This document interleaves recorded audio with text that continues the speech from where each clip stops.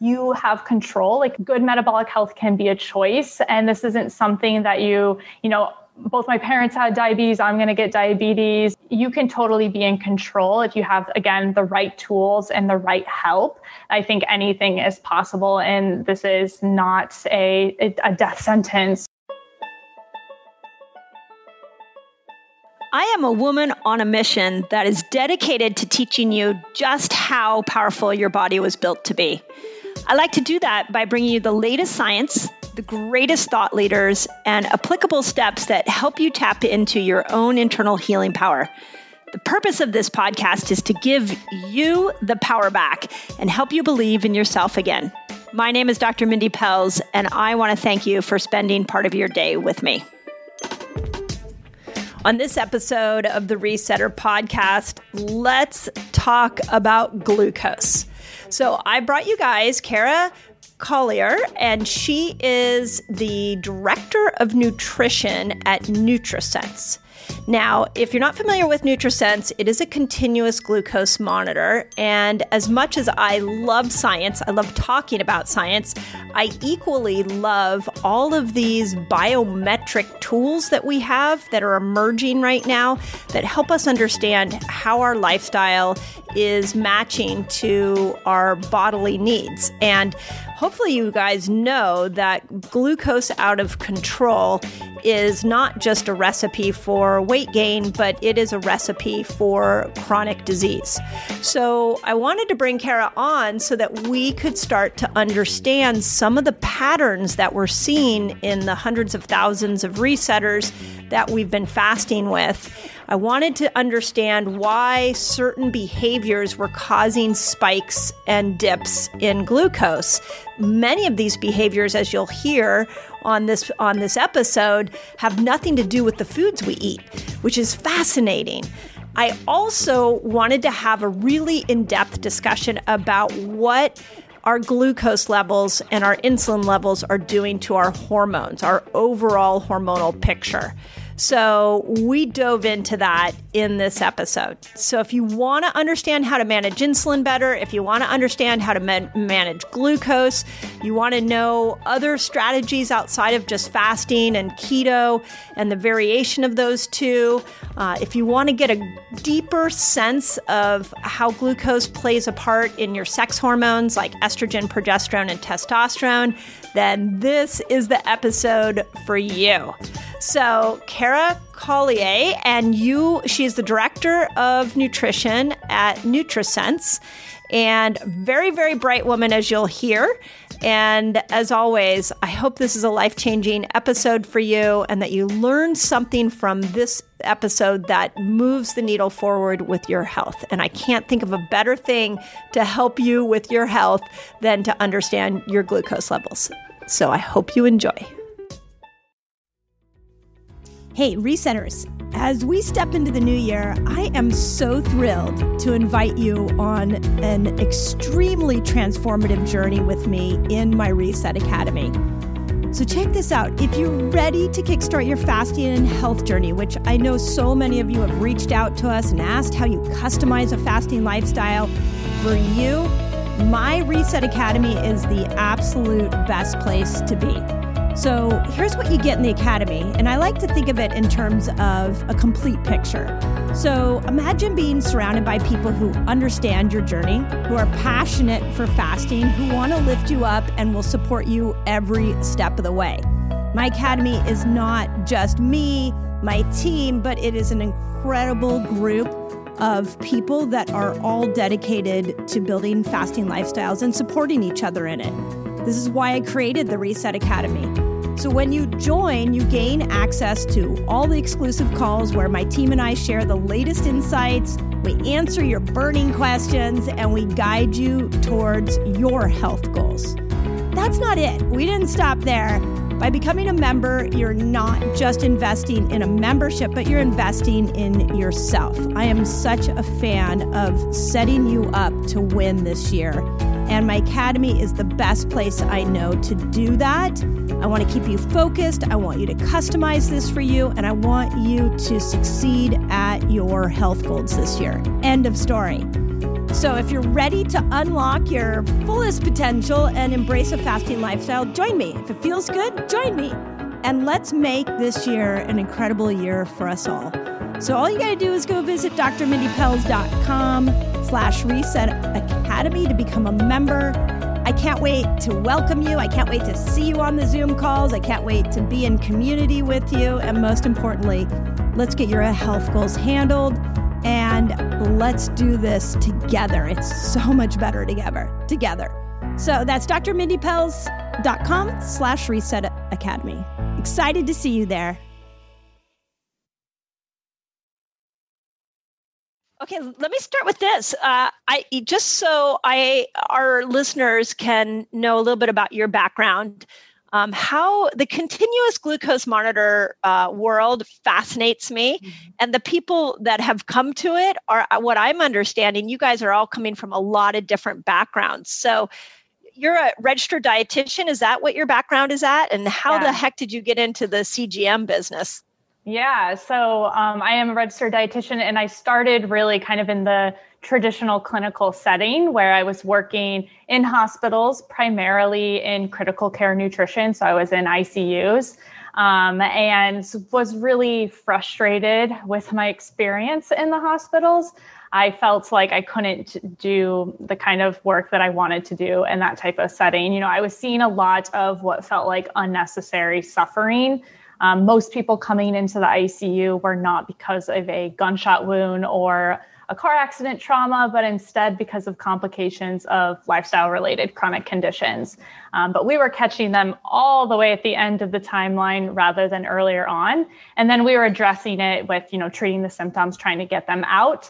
And it wasn't necessarily working. We weren't addressing the root causes. So with that, I became really frustrated, but it was eye-opening to see how things really work day in, day out. Yeah. And so from there, I really became kind of obsessed with the idea of what was driving all of this. Like, how do we actually make a meaningful difference in such a massive problem that's not just in, one hospital, not just in one state, but everywhere. And it really came back to metabolic health a lot of the time. So I always describe it as kind of like the core foundation of which your body is. It's the metabolic engine inside all of us. If your engine isn't working properly, how are you going to fuel any of the processes you're supposed to be doing day in, day out? So if we can address metabolic health in a way that's actually meaningful and impactful, then that will have a big ripple effect where we can help prevent some of those people ending up in the ICU. So that was the angle I was going at was, how do I really get to the root cause within the nutrition lifestyle world? And that led me to what tools are out there to address metabolic health, and continuous glucose monitoring is what I believe to be the most interesting data point and technology available currently to help address this problem.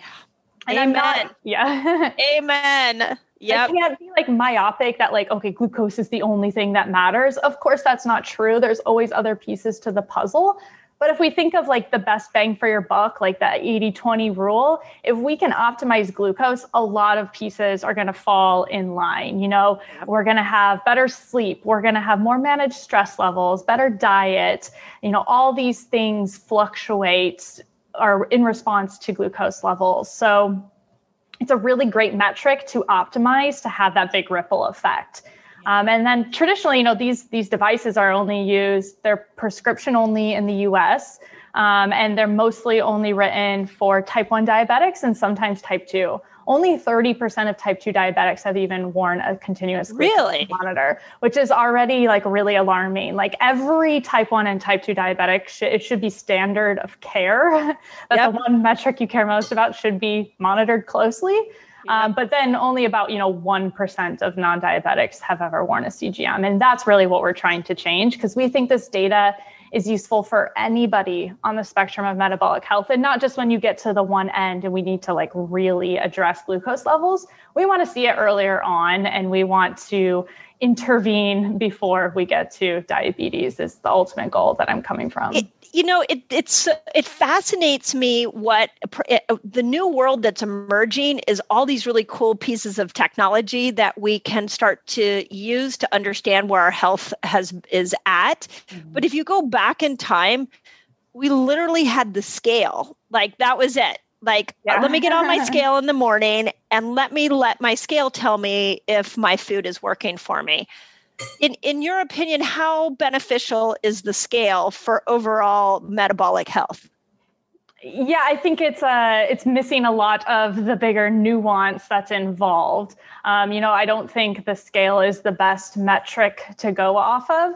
And it's also, we want to take into more nuances of what's happening on the inside and not just what's happening on the outside. When we get fixated on the wrong metric and that's what we become obsessed with, it can lead to poor outcomes. So there's a lot of ways to lose weight that wouldn't necessarily result in good health.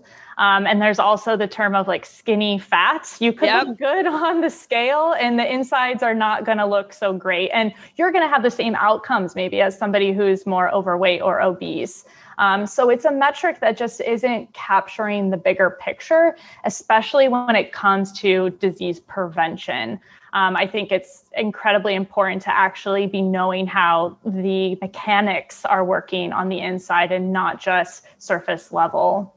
Amen. I feel like I need mic drops already. The thing about the scale too for women, and I really want to dive into what a CGM can do for a woman around her hormones and sleep, because I really used it for the month of January. I looked at NutriSense, up and down, and really tried to analyze how it fit into my hormonal health. So I do want to dive into that. But as women, we get on the scale and we have a number in our head that we think if my number shows up this, then I'm good. And if my number's above that, I'm bad. And there's all this shame and guilt, but it really is not effective. I love what you said. It's not effective for disease prevention. And if you have a body that's healthy and metabolically healthy, it not only will you be the weight you want to be, but you will prevent disease. Would you agree with that statement?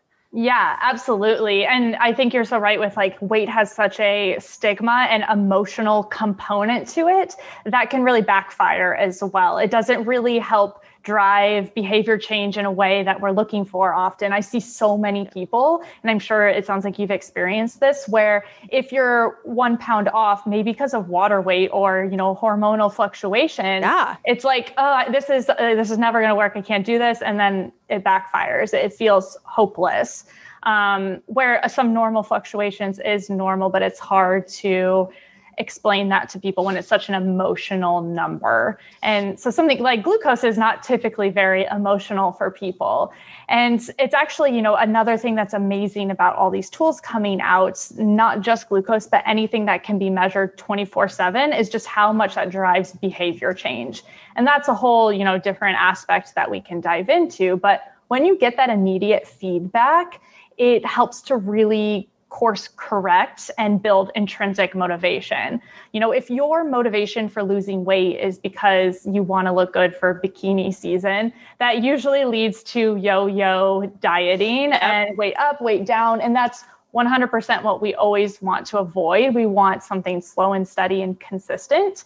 And so we have to somehow build like intrinsic motivation so that it's not this short-term external motivator driving you, but instead it's personally meaningful. And for a lot of people, when they're seeing data come from their own bodies, it's not me telling them what to do. It's not you telling them what to do. It's not their doctor. It's data from their own body. And that has a whole different level of motivation to really drive behavior change in a way that's not as emotional. Yeah, well said. So the one thing I love about your guys' CGM is the app that comes with it. And even as somebody who knows a ton about health, I think it was a dietitian that sent me like a weekly update and said, here are all the numbers that you should be looking at. Here's the average, and here's where yours is at. And it was so incredibly helpful.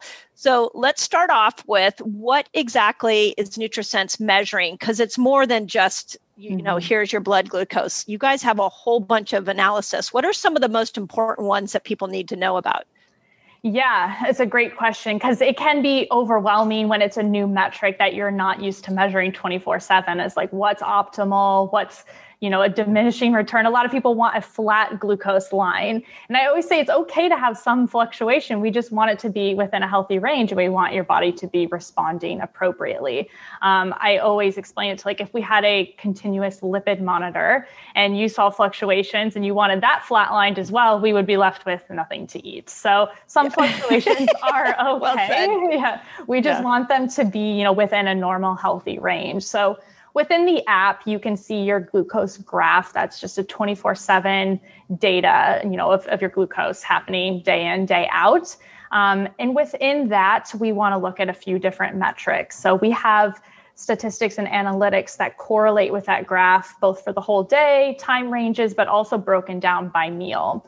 So first, if we're looking at like the bigger picture, what should your glucose values be? There's kind of 3 different areas we're looking at. The first is sort of what's happening in a fasted state. So this is usually technically without food for about 8 hours. And we want to see glucose mostly between 70 and 90 when we're in that fasted state. A lot of people, because they're not used to seeing their glucose values overnight when they're sleeping, where they'll eat like 3 hours before bed. And then at 1 a.m., they'll be like, oh, my glucose was 100. It should be 70 to 90. And we're like, well, we're not quite like really fasted because you ate like 3 hours before that. So it can get a little confusing. But yeah, it should be, at least a couple hours without food. 70 to 90 is what we're aiming for. Some minor fluctuation when you're fasting is totally fine and normal. And then we're looking at kind of, your 24/7 average glucose value. And that's really helpful and important to look at. Kind of in the traditional medical world, our equivalent to that is a hemoglobin A1C, which a lot of people are probably pretty familiar with, which is a lab that gives you kind of a 3-month average. But what a lot of people don't know is that lab has some flaws to it. It's making the assumption that your red blood cell lives for 3 months, 90 days, which is what it's calculating off of. But a lot of people actually have red blood cells that live longer or shorter than that, which can skew the results. Interesting. Yeah, even things like anemia, or blood loss for some reason, smoking, vitamin B12 deficiency. There's a bunch of things that can skew red blood cell life. And then that can make it, off from your actual average glucose value. So if you're trying to bring your A1C down and you're frustrated, then something like a CGM would be a more nuanced tool to be able to actually see what's going on. Is that absolutely. the way you would look at it? Yeah. And if we think about averages in the first place, like an average is just capturing the middle, right? So you could be having really high glucose spikes and then big glucose dips, reactive hypoglycemia, and be swinging all day. And your average is, somewhere in the middle. Or someone could have very small variability and their average is also the same. So average also doesn't take into account swings, which are really important and are unfortunately really hard to capture with traditional metrics. So that's another big reason, if it's skewing higher or you have any symptoms of dysregulated glucose, then seeing that 24/7 snapshot is the best way to pinpoint maybe where the problem is. Is it while I'm fasted? Is it after my go-to lunch meal? Is it the snacking? Is it all of the above, stress? So you can really help pinpoint kind of the Achilles heel is what I usually say. Love it. But kind of going back to metrics, so we have average glucose, which is still important. We want to know how much exposure you're having to glucose on average. So if that's too high, but maybe you're never having any big spikes, it's still an important metric to look at. The other metric we have is what's called standard deviation, and this helps capture glycemic variability. So again, this is a term that is only applicable to continuous glucose monitors because you need that 24/7 data to measure variability. But essentially, it's those swings, that average isn't capturing. How far from your average are you going throughout the day? And glycemic variability is actually the best leading predictor of cardiovascular outcomes. So we know that, anybody who's diabetic, insulin resistant, has a significantly higher increase of cardiovascular disease. And this is where there's multiple reasons why that's connected, but this is a big reason, is that those big swings create a lot of oxidative stress and damage to the endothelial tissues, which raises cardiovascular risk. So this is an independent metric that we want to monitor in people, and we use standard deviation in our app to capture this.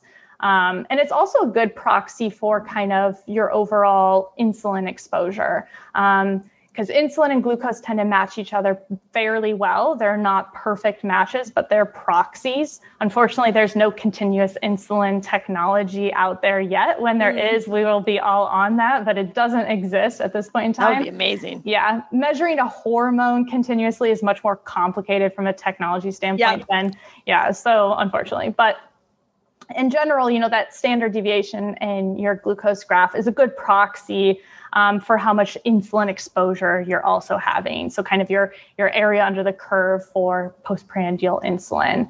So that it's also really important too for menopausal women, which we work a lot with, because what I think menopausal women are not aware of is that as estrogen goes down, you become more insulin resistant and you lose that cardioprotective capability. So you just elevated my thought to seeing that if we're just looking at like a little prick your finger, take a measurement, and you're not getting that what you called it a glucose variability, then you don't really know how your glucose and insulin levels are contributing to heart health, which is so important for women over 40. Yeah. And we'll dive more into, the topic of women, and that's so important. But I always tell the story of, before I was wearing my first CGM, I was, pricking my finger, trying to assess how I'm responding to certain foods.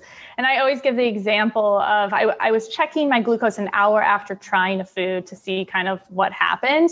I was trying a bunch of different fruit, and I had pineapple, and before the meal, it was about 90. And then an hour after, it was about 100. And I was like, I respond really well to pineapple. It's a really high glycemic index. And it was like really surprising to me.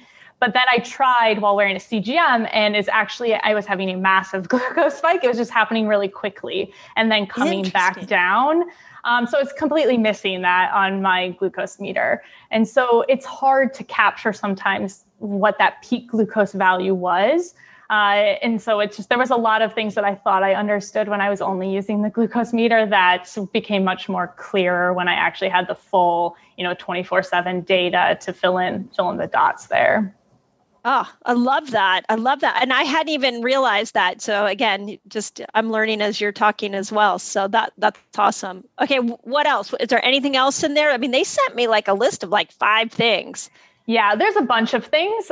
So those are the big ones, not to confuse people too much. Yeah. We're definitely looking at kind of how your body is responding in a fasted state, how the average glucose exposure overall, standard deviation for glycemic variability. And then we're really looking at how you're responding at mealtime. So we haven't touched on that yet, but in our app, when you log a meal, you also get additional metrics for that meal time. So it's kind of that 2-hour postprandial window. So when you log a meal at the beginning and then that 2-hour window afterwards, we want to see what's happening in your glucose specifically in that time frame, because that tells us a lot about how you're tolerating whatever it was you were eating.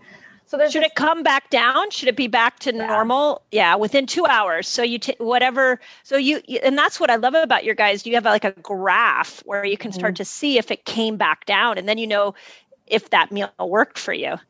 Yeah, exactly. Yeah. So there's a few different components. One is, what was that glucose level at 2 hours? Like, were you able to return to normal? It tells me a lot about somebody's metabolic system. If we eat maybe like a relatively healthy but carbohydrate containing meal. So like, let's say you have a piece of chicken and a sweet potato, and your glucose goes to 120, but it comes back down to 90 2 hours later. You are able to break down that glucose. You're going to see a glucose increase, which is normal because you had carbohydrates, but your body was able to process that, respond to it, and it didn't have any sort of rebound effect. Whereas if somebody eats a sweet potato and a piece of chicken and their glucose goes to 120 and it comes back down to 90 5 hours later, that tells me a lot about your state of your metabolic health. It tells me that your body is having a really hard time correcting from what would be kind of a normal amount of carbohydrates. So maybe you're not super insulin sensitive, we're on the road of insulin resistance, or maybe you have some sort of condition or situation going on that makes you less insulin sensitive, like hormonal changes, which we'll touch on. But also, like PCOS is just not as carbohydrate tolerant. You also want to take into account your peak glucose value in that 2-hour window. So how high did your glucose go? And this is a metric that's not really captured in traditional markers very well. So if we're diagnosing diabetes, we're looking at fasting glucose or your average hemoglobin A1C and sometimes an oral glucose tolerance test, but they're only looking at that 2-hour postprandial window. But that peak value is very important. If you have a big glucose spike, even if you come back down to normal, that can also potentially be damaging to those endothelial tissues. So that's causing that oxidative stress and that damage to your blood vessels. And it also creates an increased risk for impaired glucose tolerance and insulin resistance. We know this from studying the research, but it's just not caught up with traditional recommendations, unfortunately. But we want to look at your peak glucose value. And we really recommend staying below 140 most of the time. And this is really about repetition. So if you have a glucose spike to 150 one time, and it's in response to something we would expect to see a glucose spike with. So you you drank some soda, or you had, a bunch of gummy worms, then glucose is going to spike. If that happens once in a while, it's okay. We have systems in place to correct that. But if we're seeing that glucose exposure around 140 or above that daily, or even a couple times a week, that's when we really need to tweak some things so that it's really actually occasional and not on a repeated basis, because that's when we start to see damage as well. So we're looking at that peak value, the 2-hour value, and then we also have a metric called area under the curve. That's just capturing your glucose exposure in that 2-hour window. So, you could have gone up but come back down really quickly, or you slowly rose and then slowly came back down.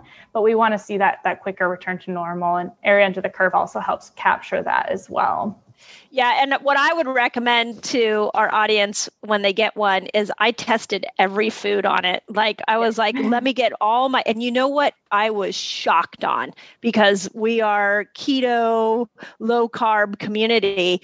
And the thing that blew me away was the cauliflower chips and the cauliflower, the grain-free products spiked my blood sugar higher than a gluten-free version of that. And I went around my house just testing everything to see what was working.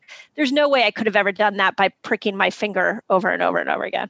Yeah. First of all, it would be really painful and annoying to prick your finger that many times. I'd do it though. I'd be willing to do it. I don't think it'd be accurate. But that's, the other problem is you can't be confident that you're capturing the whole picture. And that's exactly what I would recommend as well, is just experiment. Because that's something where our minds have been blown by how unique everybody is and how differently we respond to the same exact foods. So, I have a dietitian team of about 20 at NutriSense, and we're all, healthy, insulin sensitive, but I can eat a banana and have a glucose spike of only 20 points, where my colleague eats it and has a huge glucose spike, where I have the spike to pineapple and they don't. It's extremely variable. So I always recommend, when you have your first sensor, of just trying things, understanding what your favorite foods or things you might eat every once in a while might do to your body, rather than, starting in with tackling an issue. First, I really encourage learning and experimenting, and then taking that information to build a plan that's sustainable moving forward. So trying all the things, and I won't call out any brands, but there are some keto products out there that might not be so keto. So definitely try anything that you might normally consume. Yep. fascinating. And we have several of our patients that are doing, I think you guys have a 90-day program and they're doing, and it's been so fun. Okay, we'll try this fast. Okay, try this food. Okay, let's do this. And so I've been able to work really closely with them, and then they give me feedback. How's the detox going? We have a biohacking center here. We're like, okay, get in the sauna. Let's see. I mean, it's so fun. It's the greatest tool for us understanding lifestyle and what's going to be the best. And I think we are in a world, our healthcare system used to be a one size fits all, and we're really moving into this N of one or bio individuality. And this is just so cool for that. So, yeah. And that's so important to us. That's a core value of ours, is that there is absolutely no one size fits all. And you have to have the right tools and the right expertise with that to learn really how you should best build your routines and habits. And you have to come in with a curiosity mindset of testing and experimenting to learn, to be able to build that plan that's truly personalized. Yeah, agreed. So, okay, let's talk about hormones, because I have a couple of questions around what it did. Like the week before my cycle, I saw some changes. I also saw some changes like at 2 a.m. I did it right after the holidays, and I noticed that at 2 a.m, I assume it was my liver dumping. I saw a spike, but then as I cleaned my diet up within a month, it stopped doing that. And the liver is such an important organ for hormones. So with women and hormones and liver health, how can we use it to understand those better? Yeah, it's a great question. It's extremely important to talk about because, women and men are going to respond differently to a lot of things, and glucose is included in that. And I hate to be the bearer of bad news. I'm also in the camp of being a woman, but in general, women tend to be less carbohydrate tolerant and tend to have more glucose variability and higher glucose responses to the same thing that, a man might eat. So if we paired somebody of the same age, same physical activity level, and the only difference was gender, I would probably bet that the woman is going to have slightly higher response to the same exact meal. And there's a few different potential mechanisms going on here. 2 big ones is the difference in body composition and hormones involved. So, we can touch on both of those, but starting with body composition, which is of course also impacted by hormones. This is a cycle here, but women tend to have less skeletal muscle mass and a higher adipose tissue mass than men. And this is a huge determination of how your glucose values are going to turn out. So this is why I'm always a huge proponent of everybody doing some strength training, but especially women, to build up some of that lean muscle mass. Our skeletal muscle is really involved in glucose metabolism. 80% of our circulating glucose values are taken up by the muscles. So it's a huge organ system for regulating glucose values. And when we're using our muscles, when we're building our muscles up, we just have better insulin sensitivity and better glucose values. So that's something that is in our control, but we're in maybe a little bit of a lower starting place. But I think it's really important for women to understand the importance of strength training. So that's one component. And would we be able, so let's say I've got this for 90 days, I start a strength training program, I should see the number I would see is that I'm able to eat a meal and recover from that meal quicker? Like what would be the measurement of success that my skeletal muscle is growing? Yeah, definitely. So you have better responses at those meal times, and average glucose should also improve. So we tend to have better resting glucose values when we have more muscle mass that's being engaged often. So we're looking kind of at that 24-hour snapshot, but also meal responses. Especially, if you work out and then you eat a meal, that's when we're most insulin sensitive. We just stimulated our muscles. We just burned energy. It's a great time to then refuel and have that lower glucose response. So if some people are carb cycling or doing a cyclical keto approach, timing those carbohydrates after your workout is always going to lead to a better postprandial glucose response. Yeah, I love that. So I've teamed up with Tony Horton. Do you know Tony Horton? He was the creator of P90X, one of the most revolutionary at-home fitness programs. And we created together a new fitness program called Power Sync 60. And it is literally, this program's never been done. It is a revolutionary 60-day program for both men and women. So here's why I want you to join us, is that we literally created Power Sync 60 with you in mind. So it doesn't matter if you're a cycling woman, a postmenopausal woman, or a man. One of the things I brought to Tony was that when we work out, we have to think about our hormones. And he had never done that in the millions of workouts that he's created in his lifetime.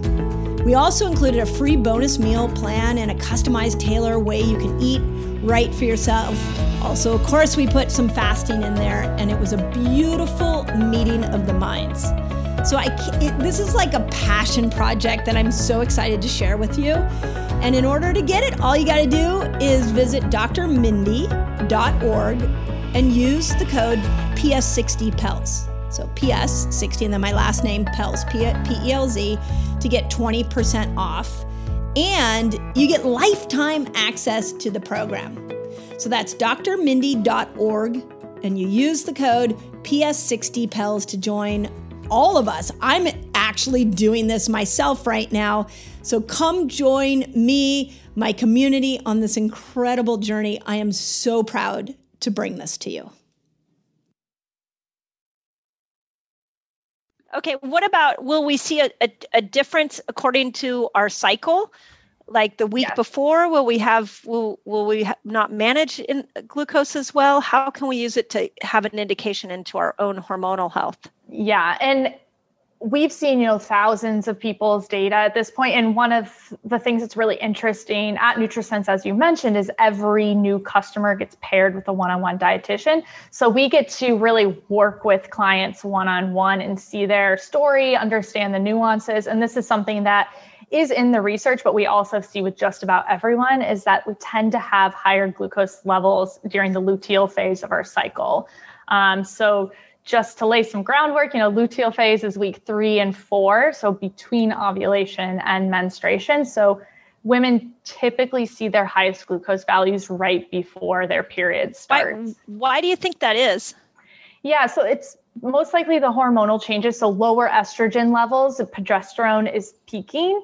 And if we think about then what also happens during menopause when estrogen is low, is that leads to higher glucose values. So in general, estrogen tends to have a direct effect on insulin sensitivity. So it's involved in the beta cells in the pancreas on insulin release. And our insulin sensitivity, which helps us dispose of that glucose, is increased when estrogen is higher.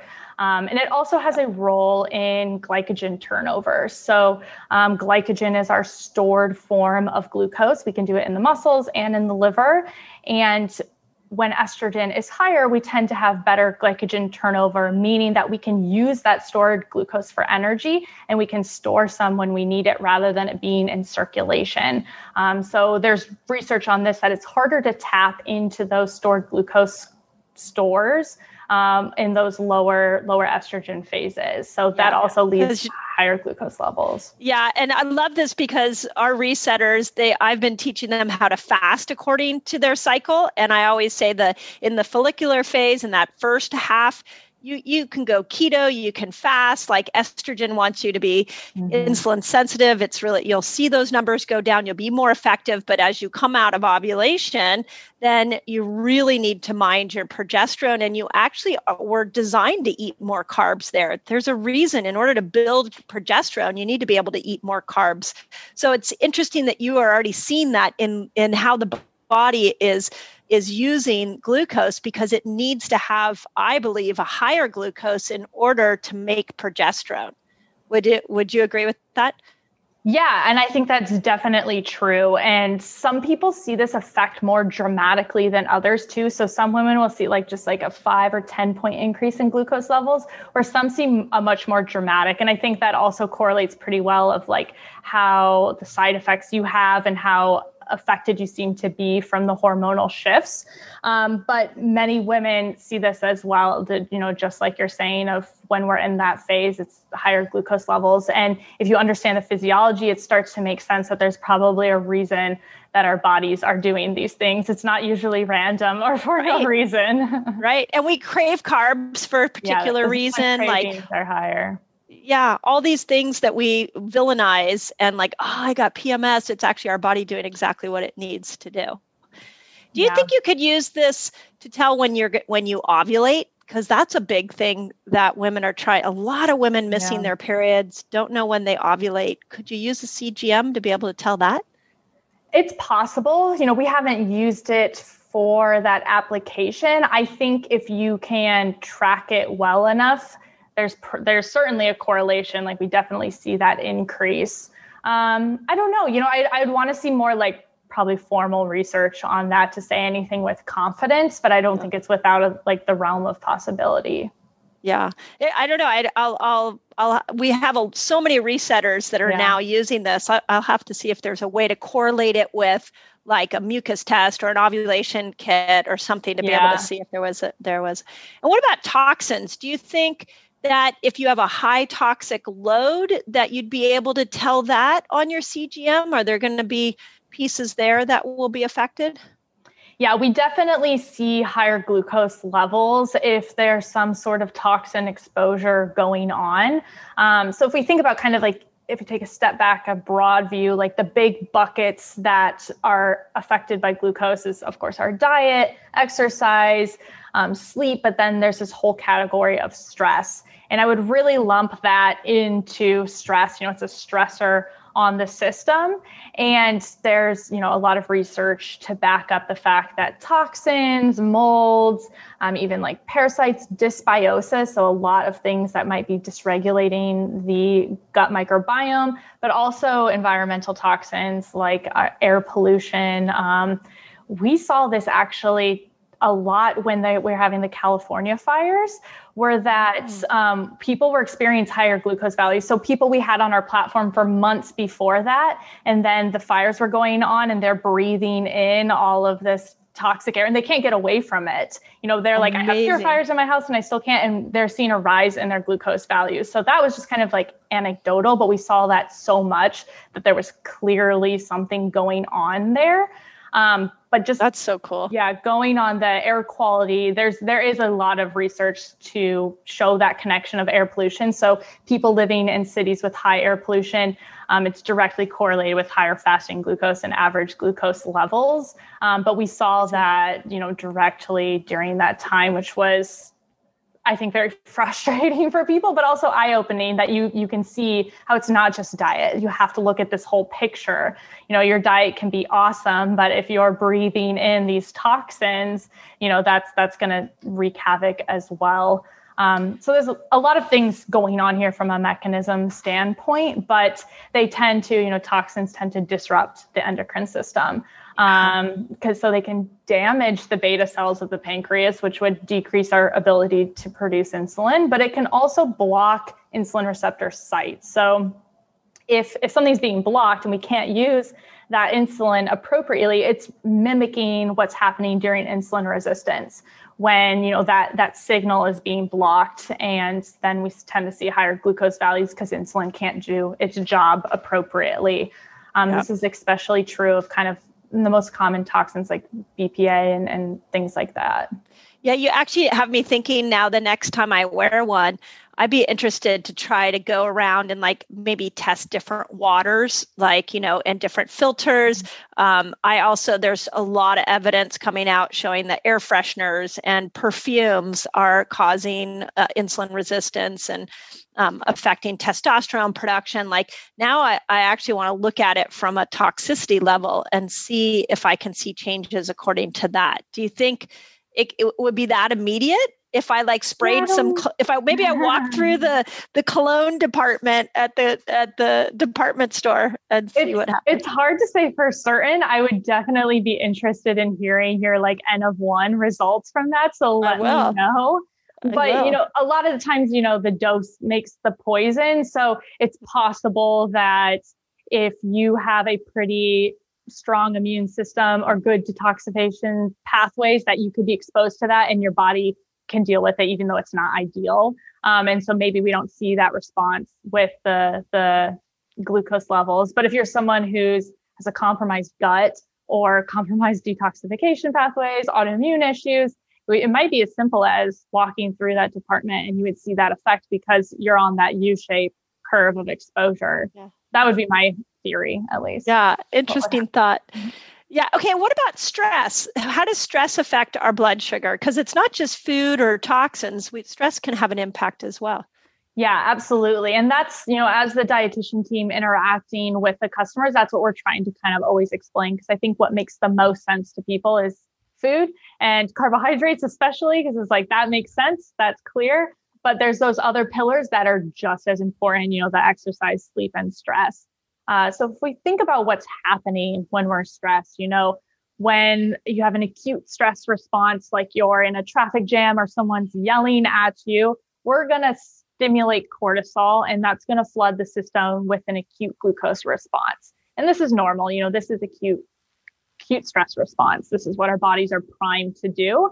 And what happens is you get a bunch of glucose, but then we use the glucose and it should come back down to normal. So people will see this on their CGMs. They're having a fight or they're, some sort of incidents going on, something at work, they're giving a presentation and they'll see this glucose spike, but then it usually comes back down to normal. Doesn't mean it's optimal. We still want to kind of minimize those and try to manage stress. But the real problem comes with chronic stress when we're constantly elevating that cortisol response.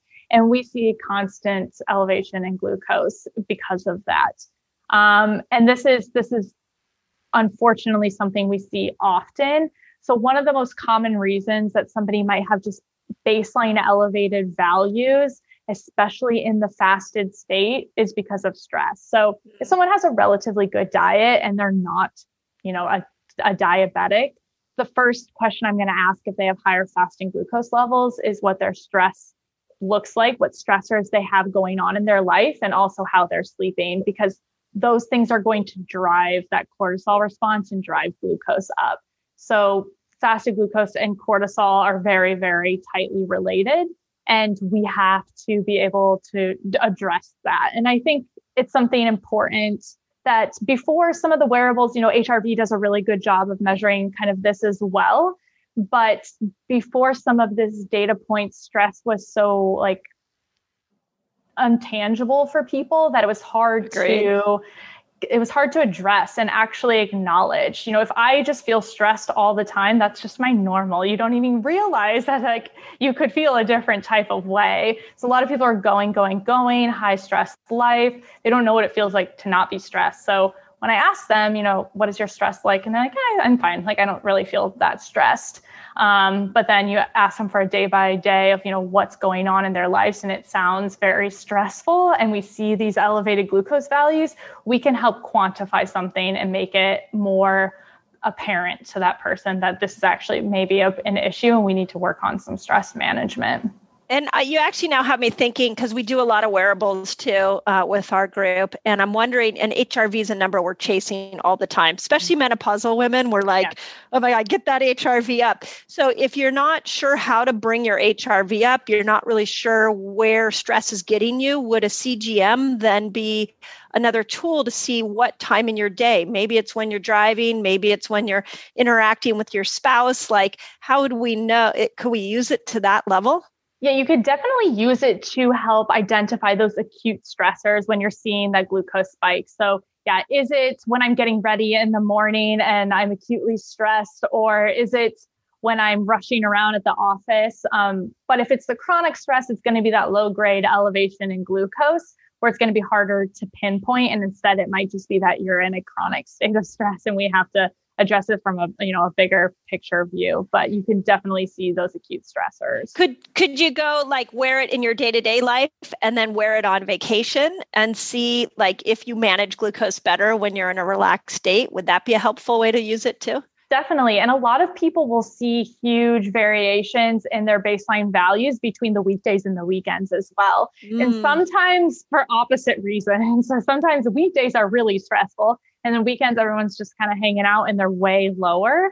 Whereas sometimes the weekdays are actually kind of calmer. And then on the weekends, maybe you have a lot going on in your personal life and it's more stressful. But that variation between weekdays and weekends, a lot of people see contrast there as well. But definitely the vacation thing is another great way, or whatever relaxes you, and see kind of how that contrasts. Yeah.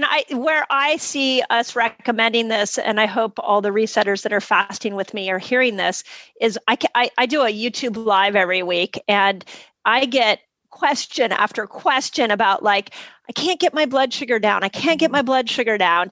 And there's a variety of reasons why. And now I'm thinking this is really an opportunity for people to take a snapshot over a month, 3 months, and really get an idea of why their blood sugar may not be going down. Because it may not be that you're not fasting long enough. It may not be that you're not eating the right foods. There's so many variables.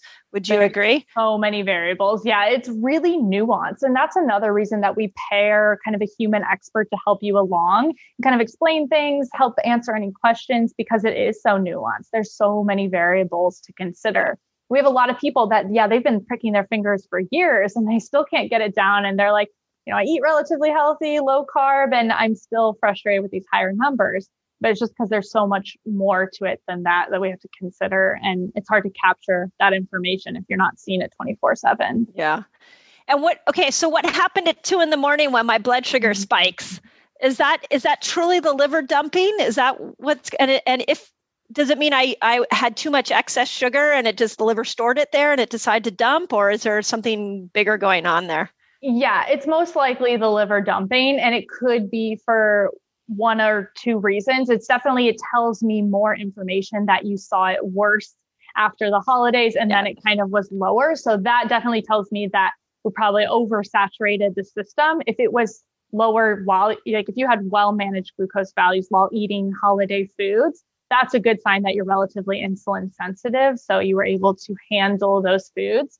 But then when you're in a fasted state, the body's like, we've got a lot of stores here to get rid of. But typically, we do see a surge in glucose values, usually between 3 to 7 a.m., depending on your sleep-awake cycle. And that's the normal, dawn phenomenon that many people have probably heard of.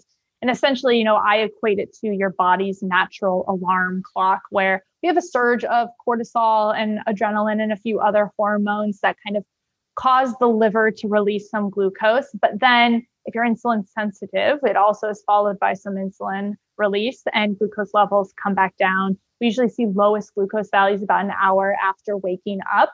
If they don't come back down after waking up and moving around, then it's a little bit of a red flag for maybe some potential insulin resistance. Your body's not responding to that counter-regulatory process. But if you're seeing an even higher surge at certain times than others, and that's just not your normal go-to overnight response, then that can certainly be reflective of kind of what you did the day before. One thing that we see all the time is those high glucose surges in the middle of the night when you're sleeping. If you had a late night, especially higher carbohydrate meal. So our insulin sensitivity actually works on a circadian rhythm, just like other hormones, melatonin. We're probably more familiar with working on a circadian rhythm. And a lot of people will have those delayed and elevated glucose responses if we're mismatching that insulin sensitivity with our circadian rhythm. So those bigger, heavier, especially carbohydrate containing meals later in the evening usually cause this delayed surge in the middle of the night because our insulin sensitivity just isn't as great. We're not meant to be processing a bunch of food at 11 p.m. or, midnight, especially in the middle of the night. So if we're seeing that big surge, one of the first things we'll do is look at what time they ate the day before and try to bump that a little earlier. A good rule of thumb is to try not to eat at least 3 hours before bed. I know with family schedules and life, it's not always easy for everybody, but really trying to make that evening meal earlier. And if you can't adjust the timing, make it a little smaller and definitely lower carbohydrate. So try to front load your calories earlier in the day if you can't help it. And that can really help those overnight values. So if I'm not sleeping well and I'm waking up at 2 or 3 in the morning, then I could play with my dinner, the quality of my dinner food and the timing of my dinner, and see if that affects when I'm getting a sugar dump. Is that how we could really get into the specificity of this to sleep better? Yeah, it's a great first place to start. Like that's usually helps majority of people. There's always nuances, but that's would be the first thing I would tackle in that situation. Yeah, I love that. I hadn't really thought about using it as a tool because you compare it so well with a wearable because you're seeing where you're getting deep sleep and you can see where you're spiking and waking up. So cool to think put those two together. Our goal is to better integrate some of that information that is so closely related, like you're saying, especially sleep data, especially HRV and heart rate. And be able to see that side by side within our app. So that is a very high priority for us, kind of in the product timeline, is to have a better integration with these key metrics so that it's not just glucose, you're getting that whole picture and you can really make those correlations and connections. Yeah. What should we see after exercise? Because we have seen a lot of people say, hey, it went up after I exercised. Why is that what we're supposed to see? Yeah. And that can be totally normal. So don't be alarmed if you see a glucose spike after you work out. It really depends. How we should expect to see your glucose respond during exercise depends on the type of exercise. So if you're doing kind of steady state cardio, zone 2, or going on a walk, you should see your glucose either stay the same or decrease a little bit because your current energy availability in the system is enough to meet the demands of the exercise. But if you're doing, high intensity interval training, if you're doing a heavy weightlifting, if you're running at a pretty quick pace, we would expect to see glucose rise during that situation because the current energy availability in your system is not enough to meet the high demand of the exercise. But this isn't the same as a glucose spike from food. There's totally different mechanisms in place. If you think about, let's say I just ate a bowl of cereal and my glucose spikes, and then I just kind of sit there and let my body try to figure out what to do with this extra energy. But if I'm doing high intensity interval training and my body's like, we need some glucose fast to power this energy, then my liver is going to produce that glucose, break down my glucose stores to fuel the activity. And that glucose is immediately going to fuel that activity. It's not just sitting around. And a lot of that is not even insulin mediated when we're exercising because of, the different receptors that are turned on or off when we're exercising. So, long story short, if you're doing a higher intensity exercise, then we would expect to see a glucose increase, and that's totally normal. I actually think it's kind of awesome because it shows us that we don't necessarily have to eat carbohydrates before or during.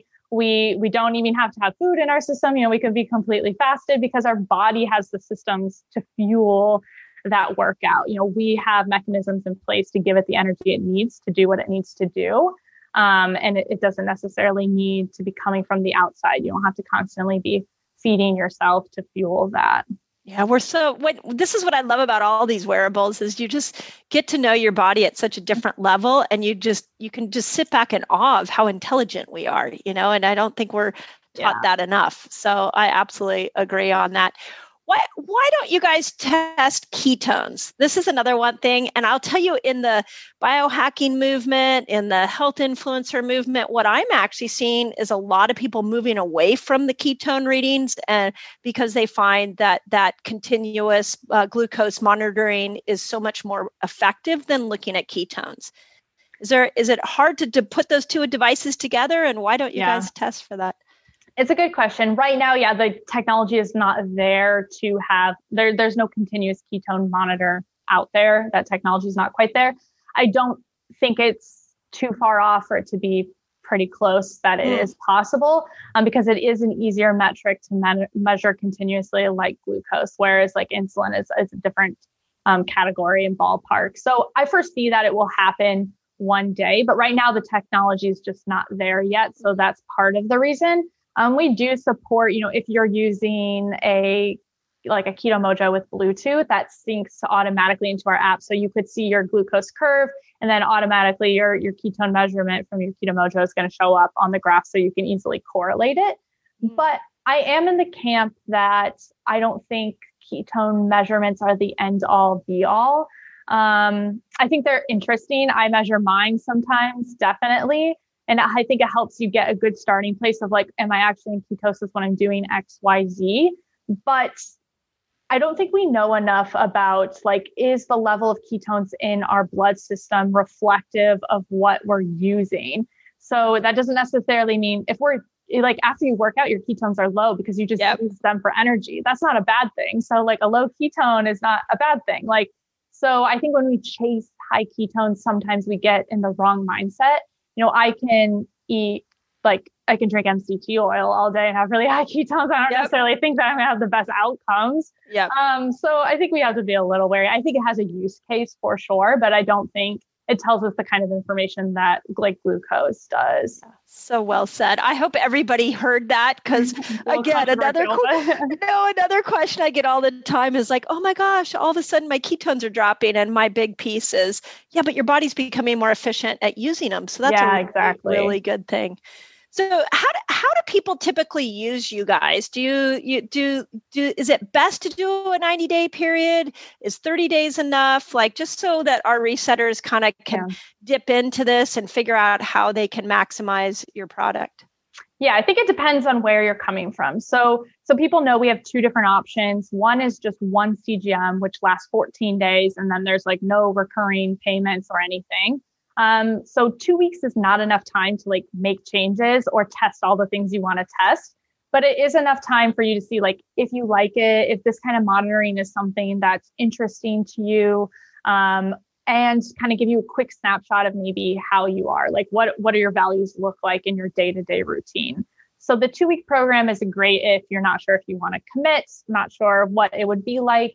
Where then we have monthly programs. So we have a month to month with no commitment. You can cancel at any time. And that is more expensive because it's month to month. That's great. Again, if you're pretty knowledgeable, maybe you don't really want to change your diet very much, but you want to see how your body responds in day-to-day life. A month is probably enough time for those people. But for everybody else, I would say at least doing the 3-month program. You know, we have 3, 6, and 12-month options, where 3 months is a good amount of time to do a bunch of experimentation, to really learn about yourself, and then to try different routines you might actually do in the long term and see how that plays out. So I think a 3-month is a good place for most people, but it kind of depends on how much you want to actually change at the end of the day and how much you probably already know about this stuff coming into it. Yeah. I found the 2-week one was, I was just getting my groove. And then I did another 2 weeks. And that's when I started testing everything. And now you got me thinking I want to wear it again and test a bunch of other behaviors on it because you're right. We have no sense of what our lifestyle is doing to our blood sugar. We literally have no sense. And yet it's the most important metric. And that we have to change that. I mean, that's crazy.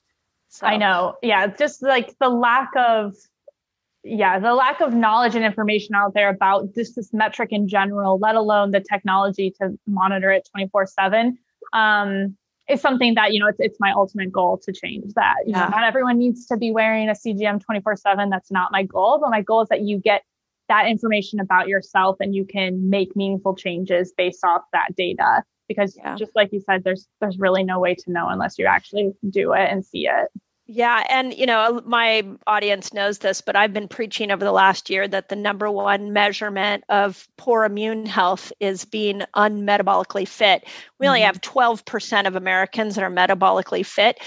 We have to change that. And if you don't know how to change it, put one of these meters on and you're going to start to identify really quickly what's working and what's not working. So this is to me a much bigger than just a cool little hack. This is a life-saving tool that if we could get into everybody's hands, we would not only change chronic disease, but we would end pandemics and we would create a healthier, happier human race. So I'm a huge fan and I'm so happy they're finally available to us. So thank you for that. Yeah, absolutely. And I appreciate your support. You know, we're on the same page of, I really think that this can be not just something where it's like, oh, I learned a few things, but it can be a game changer in how we live our lives. And a lot of traditional recommendations, like take My Plate or the USDA dietary guidelines, like you try those out and you'll see really quickly that maybe they don't actually match up to good health outcomes. So you can let your own body speak for itself. Yeah, well said. So, okay, last thing, I always end with 5 questions. They're customized to you. So don't worry, there won't be anything that you can't answer.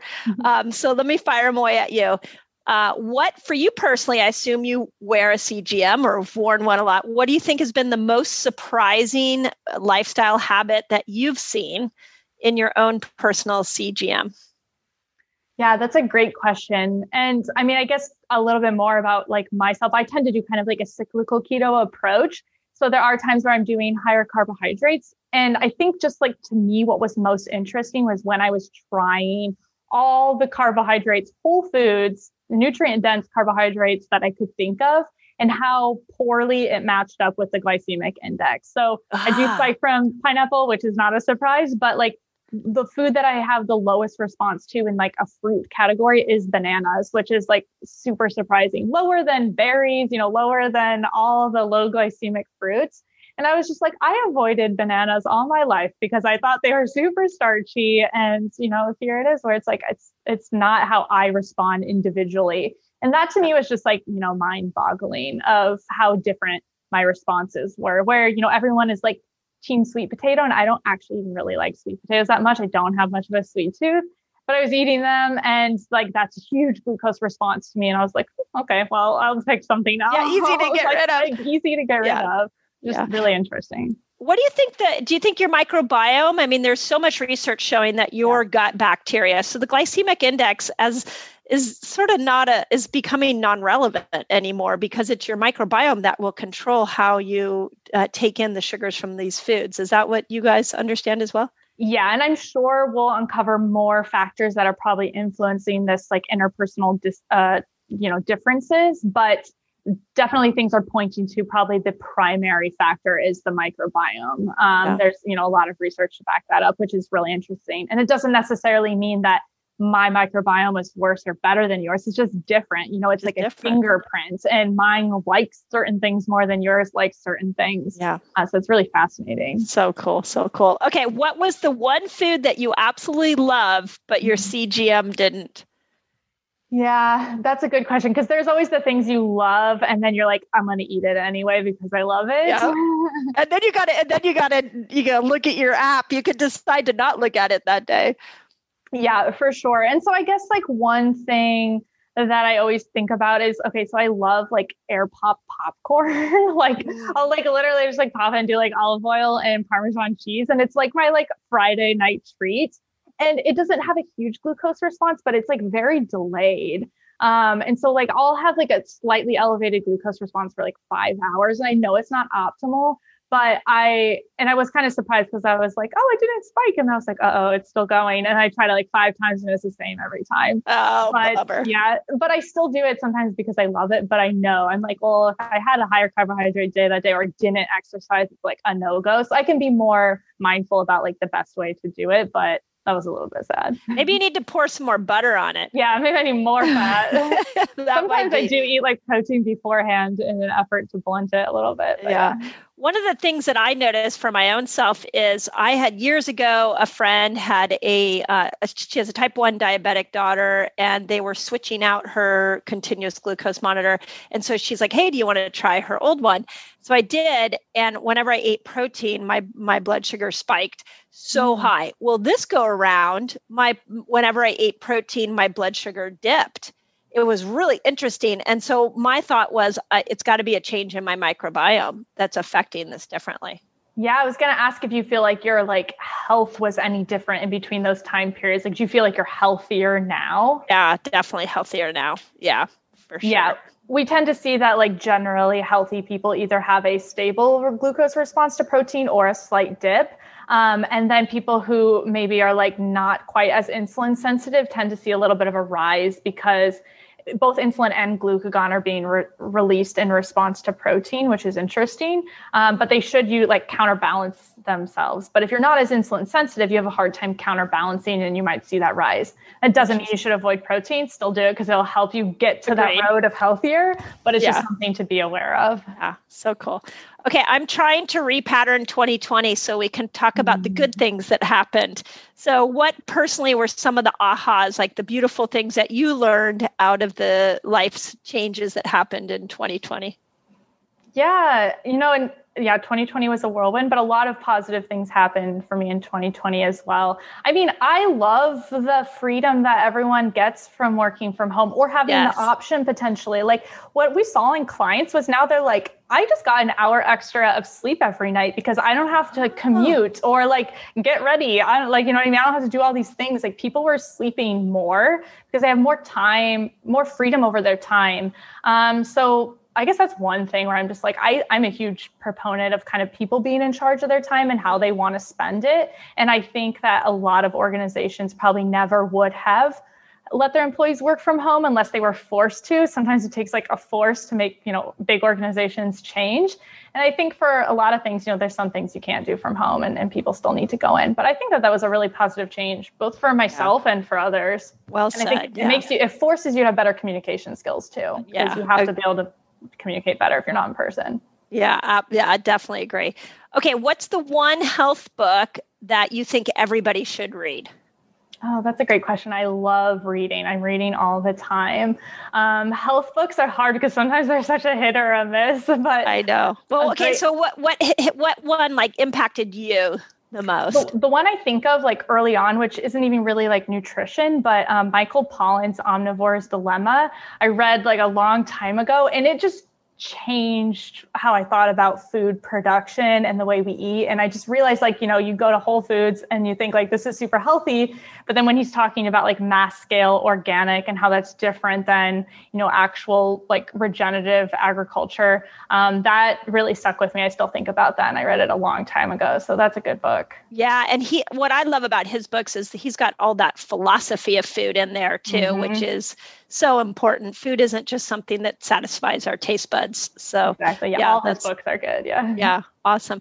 Okay. Last question. If you had one message for the world that you could get into everybody's brain, what would that be? Another good question. I always want people to feel empowered. So the message that I always want people to know is that like you have control, like good metabolic health can be a choice. And this isn't something that both my parents had diabetes, I'm going to get diabetes, or, I've been overweight for 30 years, I'm never going to lose this weight. Like you can totally be in control if you have, again, the right tools and the right help. I think anything is possible. And this is not a death sentence, given potential other histories that you've seen happen around you. So what I want people to walk away is just like feeling empowered that they can choose their own outcomes. Yep. Oh, that's my message too, is like give people the power back. We have a healthcare system that has set us up to believe that we don't have any control. And this is why I love products like what you guys are doing. I literally think if we could get a CGM on every person and help them understand this, we would dramatically change the medications people are on, the diseases they're getting, the things they're dying from. Like this to me is the wave of the future. And I just hope more people hop onto it. So just please tell your team and everybody there, you guys are awesome. And we are 100% behind you. So thank you so much for taking the time to chat with me, Kara. Yeah, absolutely. It's really appreciated and it's always fun to chat. So thanks for having me on. Hey, Resetters, I just want to start off by saying thank you so much for all your wonderful reviews and those of you that have left me comments on iTunes. I just greatly appreciate your thoughtfulness and how much you guys are enjoying these episodes. And it seems like you're enjoying them as much as I am enjoying doing them. One of the things that I've learned in just interacting with so many people is that we've really lost the art of deep conversation. conversations. And for me, the Resetter podcast stands for having meaningful conversations with people who are thinking about health, about life, about mindset in a way that we may not be getting on social media or in mainstream media. And so I just want to give you guys a shout out and just say thank you for participating in this process with me. Because as much as I absolutely love delivering the information to you, I love even more knowing that it's impacting your life. So please let us know if there's anything we can do to make this podcast more customized to you, to make it better. We are now officially in season 2, and we are working to bring you the best conversations that health influencers have, that mindset changers can give, and to really deliver you something that you're not able to get anywhere else. So from the bottom of my heart, as I always say in my YouTube, from the bottom of my heart, I am deeply appreciative of you. I am deeply grateful to be on this journey with you, and let's get healthy together.